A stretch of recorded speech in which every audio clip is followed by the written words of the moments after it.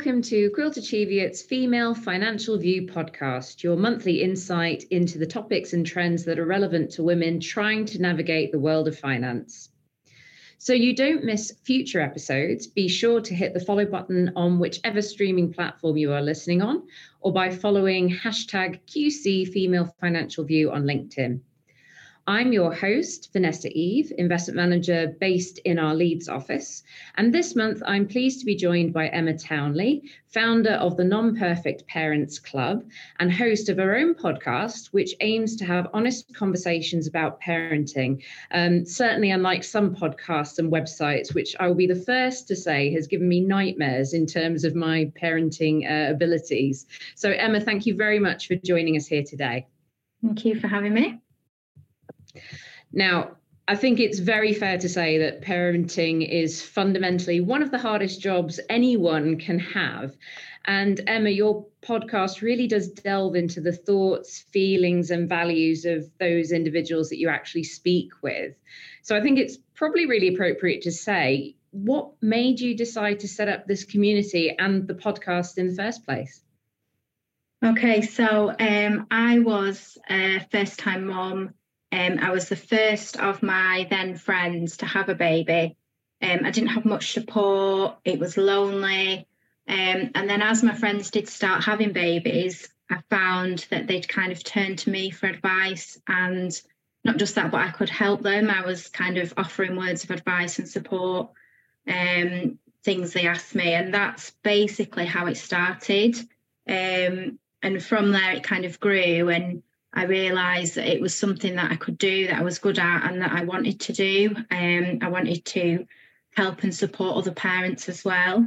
My non-judgment rule, that's my one rule for the Non-Perfect Parents Club, that came about because it was a time of like internet forums and mummy wars. And I really didn't like the way that people were asking for support online. And they were getting judged. They couldn't do right for doing wrong. And I was adamant that wasn't going to happen on my watch. So that's where that came from. The podcast, it's something I'd seen other people doing, something that I thought, I'd quite like to try that. But it took me quite a while to pluck up the courage. I'm more of a writer than a talker. But then when I took the plunge and did it, I found that I really, really enjoyed it. I love having the conversations that I do with parents, and I find that I get something different from every episode. So I just really enjoy it. And I think that's a voyage of discovery that I'm currently undertaking with this podcast. But I do love the fact that you've said that it's very non-judgmental.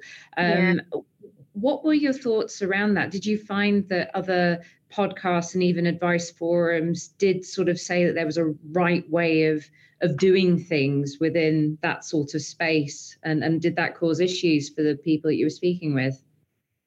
I don't think they kind of sort of said there's a right way, but it was more of like a underlying theme. So if you kind of talked honestly about parenting or you went against the grain, people were kind of very quick to tell you were wrong or kind of put you back in your place. And I found that there was, and I still do find there's so many parents that don't dare to talk honestly about parenting, about how they really feel. They kind of keep it locked up inside because they're so scared of other people judging them. And I think it's that openness and honesty that's an incredibly important factor. And actually, that's a common thread with the sort of world of finance, in the sense that people aren't necessarily open and honest, one, because they're worried about any judgments around lack of knowledge, but also just in terms of worrying that they should know more than they can do. And this is where it does seem to align quite nicely, because I think there is almost an assumption that as soon as you become a parent, you should know exactly how to parent, and that simply isn't the case at all. No. Certainly it's a never-ending learning experience, and my son is now 7 and I'm still learning. But And I suppose another element and thread to this, and one of the topics we really did want to cover today, given that we are coming up into the summer holiday season, which is around the topic of childcare and the impact that this can have on families. Now, I've done a little bit of research around this, and in March of this year, there was a BBC article that quoted a report by the charity CORAM, which states that the average costs for parents for childcare have risen by 5.9% in the past year, with the average cost of a full-time nursery place for a child under 2 in the UK now costing just under £15,000 a year, which is frightening, but certainly something that I experienced when my son first went to nursery. How affected are your community members by this, and what are the consequences for some of the women you speak with? Well, they're hugely affected by this. I did a recent poll on what kind of support do my followers need, and the majority of the answers were more help with childcare. And like you say, it's not just nursery costs, it's wraparound childcare once your children go to school. So it doesn't just, obviously it gets easier once your children go to school in terms of costs, but there is still the thing of school holidays, breakfast club, after school club. And the consequences are parents are having to make decisions. They're having to make sacrifices that they don't want to make, like the career. Or there's one message that I just want to read from one parent, and she said, "I have had to change my job to work from home as we literally can't afford to send my 2-year-old anymore with everything else going up. We also won't be having another child as we just can't justify the cost of childcare. And that part breaks my heart more than anything, as I am desperate to have a second." And I mean, that's just heartbreaking. Like, that really kind of highlighted to me how the situation is. And we shouldn't be having to make decisions like that. We shouldn't be having to choose. And I think that's a really fundamentally important point, because actually we all know that children are incredibly expensive to have. And I know that some people do have to make those very difficult decisions, either to have just one child or indeed have no children at all, because they don't feel like they have the financial capacity to actually afford to have children and bring them up in the way that they want to. Yeah. And I think this is where Quilt Achievia ourselves have done a lot of work around the female financial journey, because when it comes to investing, one of the biggest hurdles faced by many women, and what you highlighted in the comments that your guest speaker actually said, is that when it comes to childcare, 1 in 4 parents say the cost of their childcare is now more than 75% of their take-home pay. Yeah. And so this is obviously affecting parents. And I suppose, what are you finding are the steps that they are taking to try and mitigate these costs? I mean, obviously, you've got one speaker that's effectively said, I'm only going to have 1 child. But what are the other things that women are trying to do to effectively balance this conflicting areas of spending for childcare, but also keeping up their careers? So firstly, it's not just affecting parents, it's affecting grandparents too, as they're having to pick up childcare because parents just can't afford it. Parents are having to rely on usually grandparents, but other close family and friends for support. Or the main thing is they're not going back to work. They're having to reassess the situation. One parent of mine that follows me, they actually moved countries, and it's not just cost. It's so hard to find a job that fits around school and the many things that school does, your performances, your parents' evenings, everything like that. So it's the emotional effects as well. You've got the cost things on one hand, but you've also got the huge emotional stuff that comes with it as well. We're kind of sold a dream that we can have it all, and we can't. unless you've got a really supportive partner and family, you can't thrive. And I think that's a really interesting comment that you made there about the fact that you can't have it all, because obviously we're growing up in a modern era where women are told, no, you absolutely can have it all. You can have that career, you can have that lifestyle. But actually the reality is quite stark. And I certainly know that emotional guilt. My son had a music performance that he was in where I couldn't make it because I had prior work commitments. And it is a heartbreaking thing to not be available and there for these sort of key milestones, and to have to watch videos of it afterwards. Thank goodness for videos. Yeah. But do you think that is making individuals and potentially women think a little bit more in advance of having children in terms of some of the preparation that they might be doing, whether that be bolstering their finances, whether that be talking to their current employers to see what flexibility they can actually gain in their current roles to try and accommodate childcare? I think there's a lot more awareness around it now, particularly sort of the last couple of years. So possibly, but I think for sort of before that, it was something that you didn't really know about. It never once crossed my mind before we had children. It was this, oh yeah, we want children, we'll do it. And then once you got there, it was like, oh, wow. Sorry, Emma, we actually just lost you then. Apologies about that. Okay. Now, with a number of women working in sectors that have lower pay, when discussing the balancing act of income and childcare costs, many families take the decision that it is simply not viable for both parents to continue working. In your experiences, Emma, what impact do you believe this has on women in particular? And how far do you think parents would benefit from a better understanding of their financial position when it comes to childcare? Well, the thing is, being a stay-at-home parent, which is the route a lot of mums are having to choose, is it doesn't work for everyone. Some people thrive at work. They get to be them rather than just mum. They get to use their brain. And for many people, they've worked really hard to get to a point in their career where they're at. And they enjoy the job. They like going, and it's, why should they have to choose? You're kind of damned if you do, damned if you don't. You can't win either way. And again, we're going back to the emotional effects of that, the guilt that comes with it.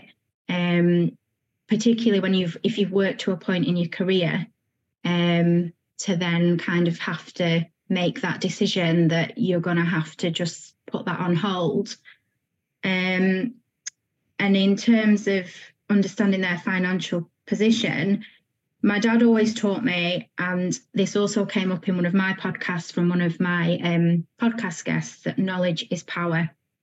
So Absolutely. I think, yeah, any amount of knowledge you have when it comes to understanding your financial position when it comes to childcare is only going to be helpful. It's going to, be an asset to what you know, isn't it?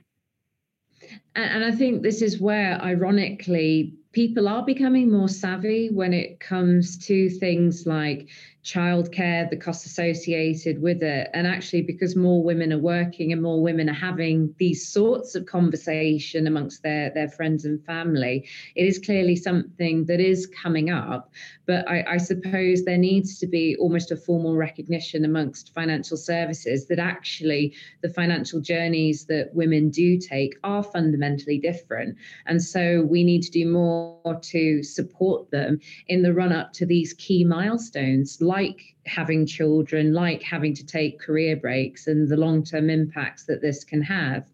I wanted to pick up on your earlier point, because obviously we talk about the career breaks or the complete pauses that happen with careers for women. But I think it was really interesting that the point that you made about the fact that grandparents come into the mix in terms of trying to support their own children with childcare.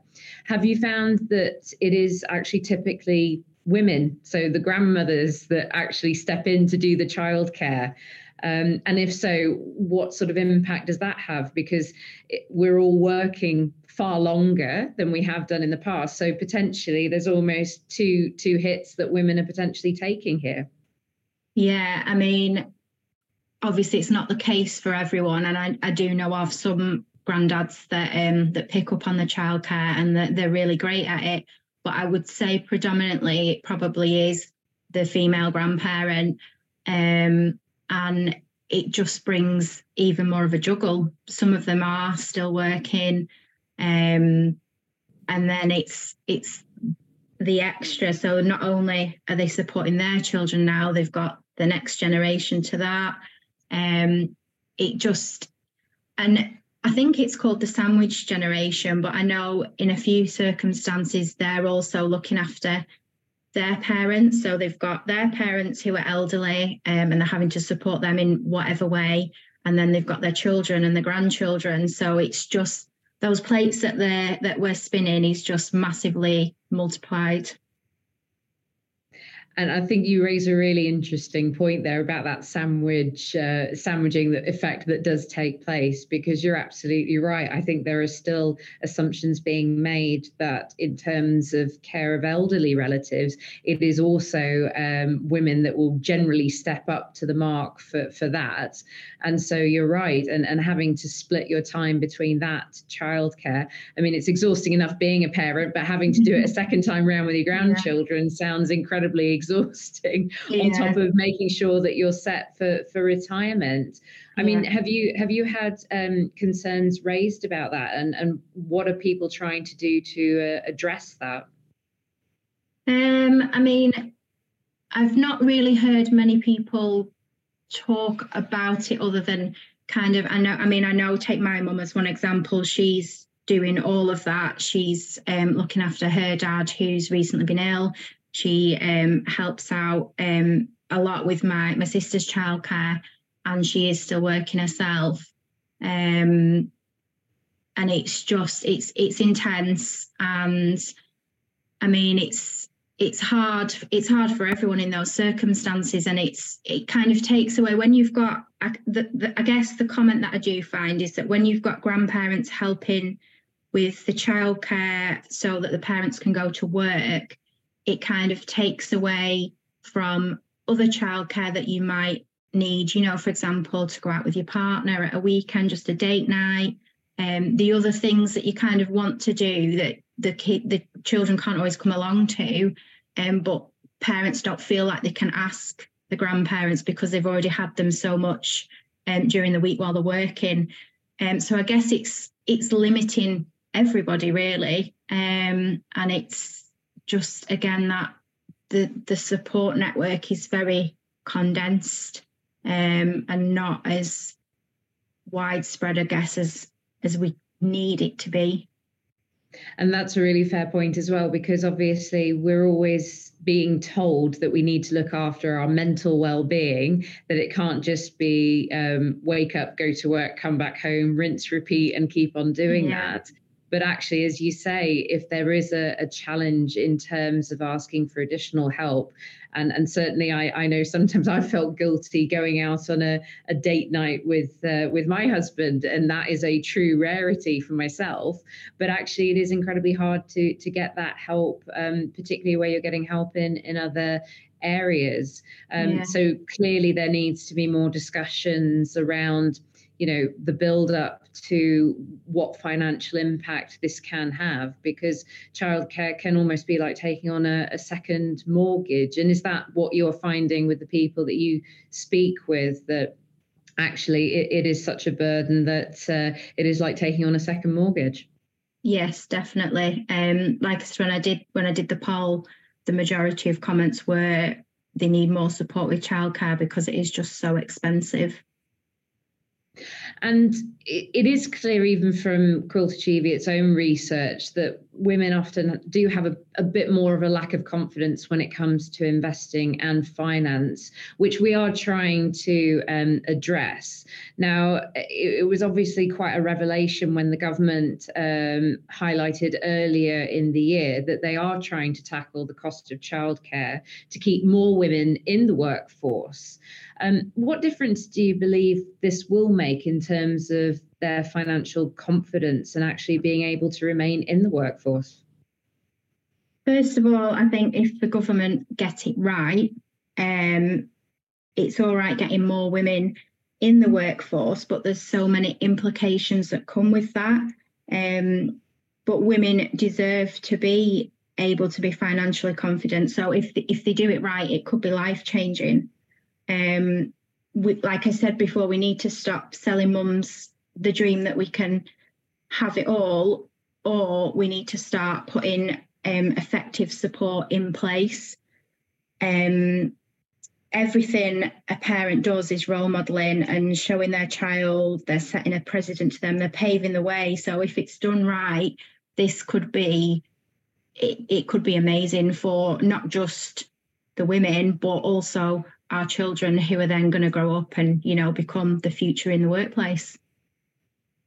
And I think that's a really good point, because certainly from my perspective, my son sees mummy and daddy working, and it's perfectly normal for him to see that. You go back a couple of generations and it would have been very strange to see a mother go out to work. That would have been very unusual. So I think you're absolutely right that it would be lovely for us to normalize that. And certainly with the next generation of parents, and we've had our colleague recently join the ranks of parenthood, and he took his shared paternity leave, which was wonderful to see, because there wasn't an automatic assumption that his partner stay at home and look after newborn baby. It was very much just shared journey. So hopefully it is something that will begin to change and will begin to normalize. But certainly the fine print seems to be still not quite working in the way the government wants to, or it has intended it to work.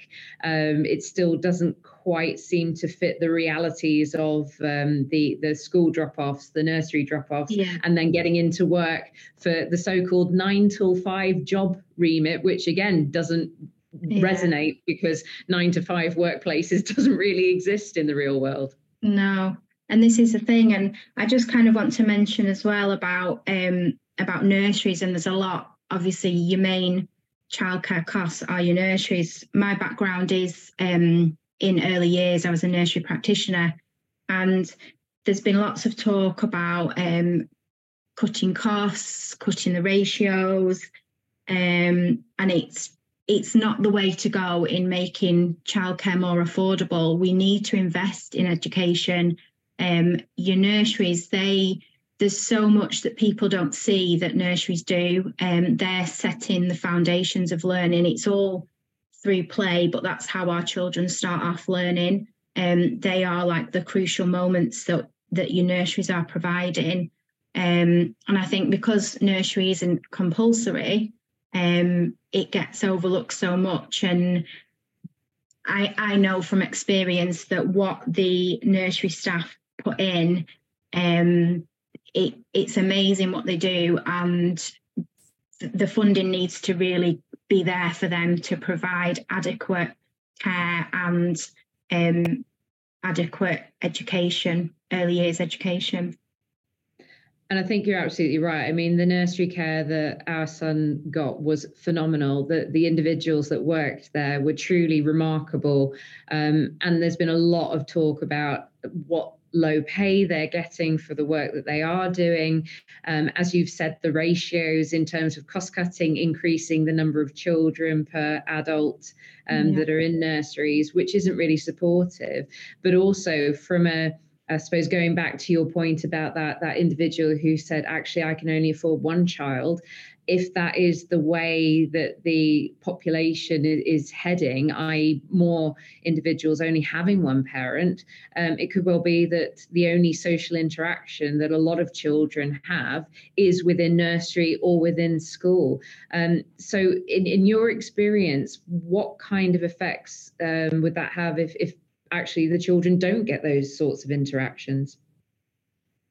I mean, one of my guests on the podcast recently, her children didn't go to nursery. They went straight to school, and they've settled fine. They've made great friends, but that isn't the case for every child. And I know from my experience of working in a nursery, there's one child that I always remember in particular, and he started nursery, I think he was 18 months old, and he hadn't really socialised that much before. His speech, it wasn't delayed, but his vocabulary just wasn't very extensive yet. And within weeks of starting at nursery, he was talking full sentences. His vocab had grown by I don't know how many words. He was learning how to interact with other children. And he isn't the only child we've seen that with. There's so many children, and that's the one thing I always say to people about sending their child to nursery is the social development that they gain from going to nursery is absolutely amazing. And I think that's the other element. So going back to the mum guilt, which is forever prevalent, there are actually incredible benefits for interactions and actually children really enjoying themselves at nursery. So potentially we need to be a little less harsh on ourselves, but equally make sure that we have preparations to be able to financially manage those additional costs when it comes to childcare, and making sure that potentially we do have conversations and plan a lot more in the run up. Is that something that you're seeing more of the parents that you speak with actually doing, and also potentially passing on those messages to friends? I mean, you said that you were the first amongst your friendship group to have children. Was that sort of a conversation that you started having with some of your friendship groups in terms of saying, actually, you really do need to save for this? Yes, definitely. It was always very much, how expensive it is. And I probably shouldn't say how expensive it is, because like I've said, what nurseries do is amazing for your children. I guess when I say expensive, I mean in terms of, our financial budgets. But yeah, and I do speak to a lot more parents now that mention about childcare costs. And I mean, like, they're already thinking, how many children? We've got one child, can we afford more? It is a lot more on the forefront of people's minds now. And I think that can only be a positive thing. And I would encourage all of those listeners that are listening in today, if children is part of your plan, that actually having a financial plan to support that is a positive thing, and it is the right steps to take to make sure that actually you can find that balance, because there are ways and means in which parents can navigate this, because it is not just a burden that needs to be placed on women. This is a family decision that needs to be made. And as you've already alluded to, if you've got a supportive partner, a supportive family grouping, actually this is something where at least you can take some steps towards having it all, even if you have to cut back on some elements at certain times. Yes, definitely. Well, thank you so much, Emma, for those great insights. And again, for all of you today listening, I think it is a relevant topic, and certainly one that isn't going to go away anytime soon. So definitely needs to be raised on the agenda, because it's not just the cost of childcare for those having their own children, but potentially for women who support their own children and their grandchildren in later years. So you've raised a very relevant point there for us to look into at a later stage. Now, did you enjoy our discussion on the podcast today? We would certainly love to hear from you, our listeners. So please do review the show now, wherever you are listening, and share it on your socials and tag us at Quiltachieveit. As Emma's already said, we need to widen this conversation so that we can support women and families in terms of making these decisions. It's also incredibly important for us to understand what you, our listeners, would like for us to cover. So if there are topics or areas within the world of finance that you want to understand more about, please do get in touch and let us know. Now, to make sure you don't miss a future episode, please do tap the subscribe button. In the meantime, do head over to our website at www.quiltachieveit.com, where you can visit our Women and Investing Hub for our latest news, industry insights, and upcoming events and webinars. So that's all we have time for today. So again, thank you, Emma, for your brilliant insights into why you set up the Non-Perfect Parenting Club, and also the experiences that you've had, both yourself, but also of your guests on your podcasts. And thank you to all of you for listening today, wherever you are. We will see you next time.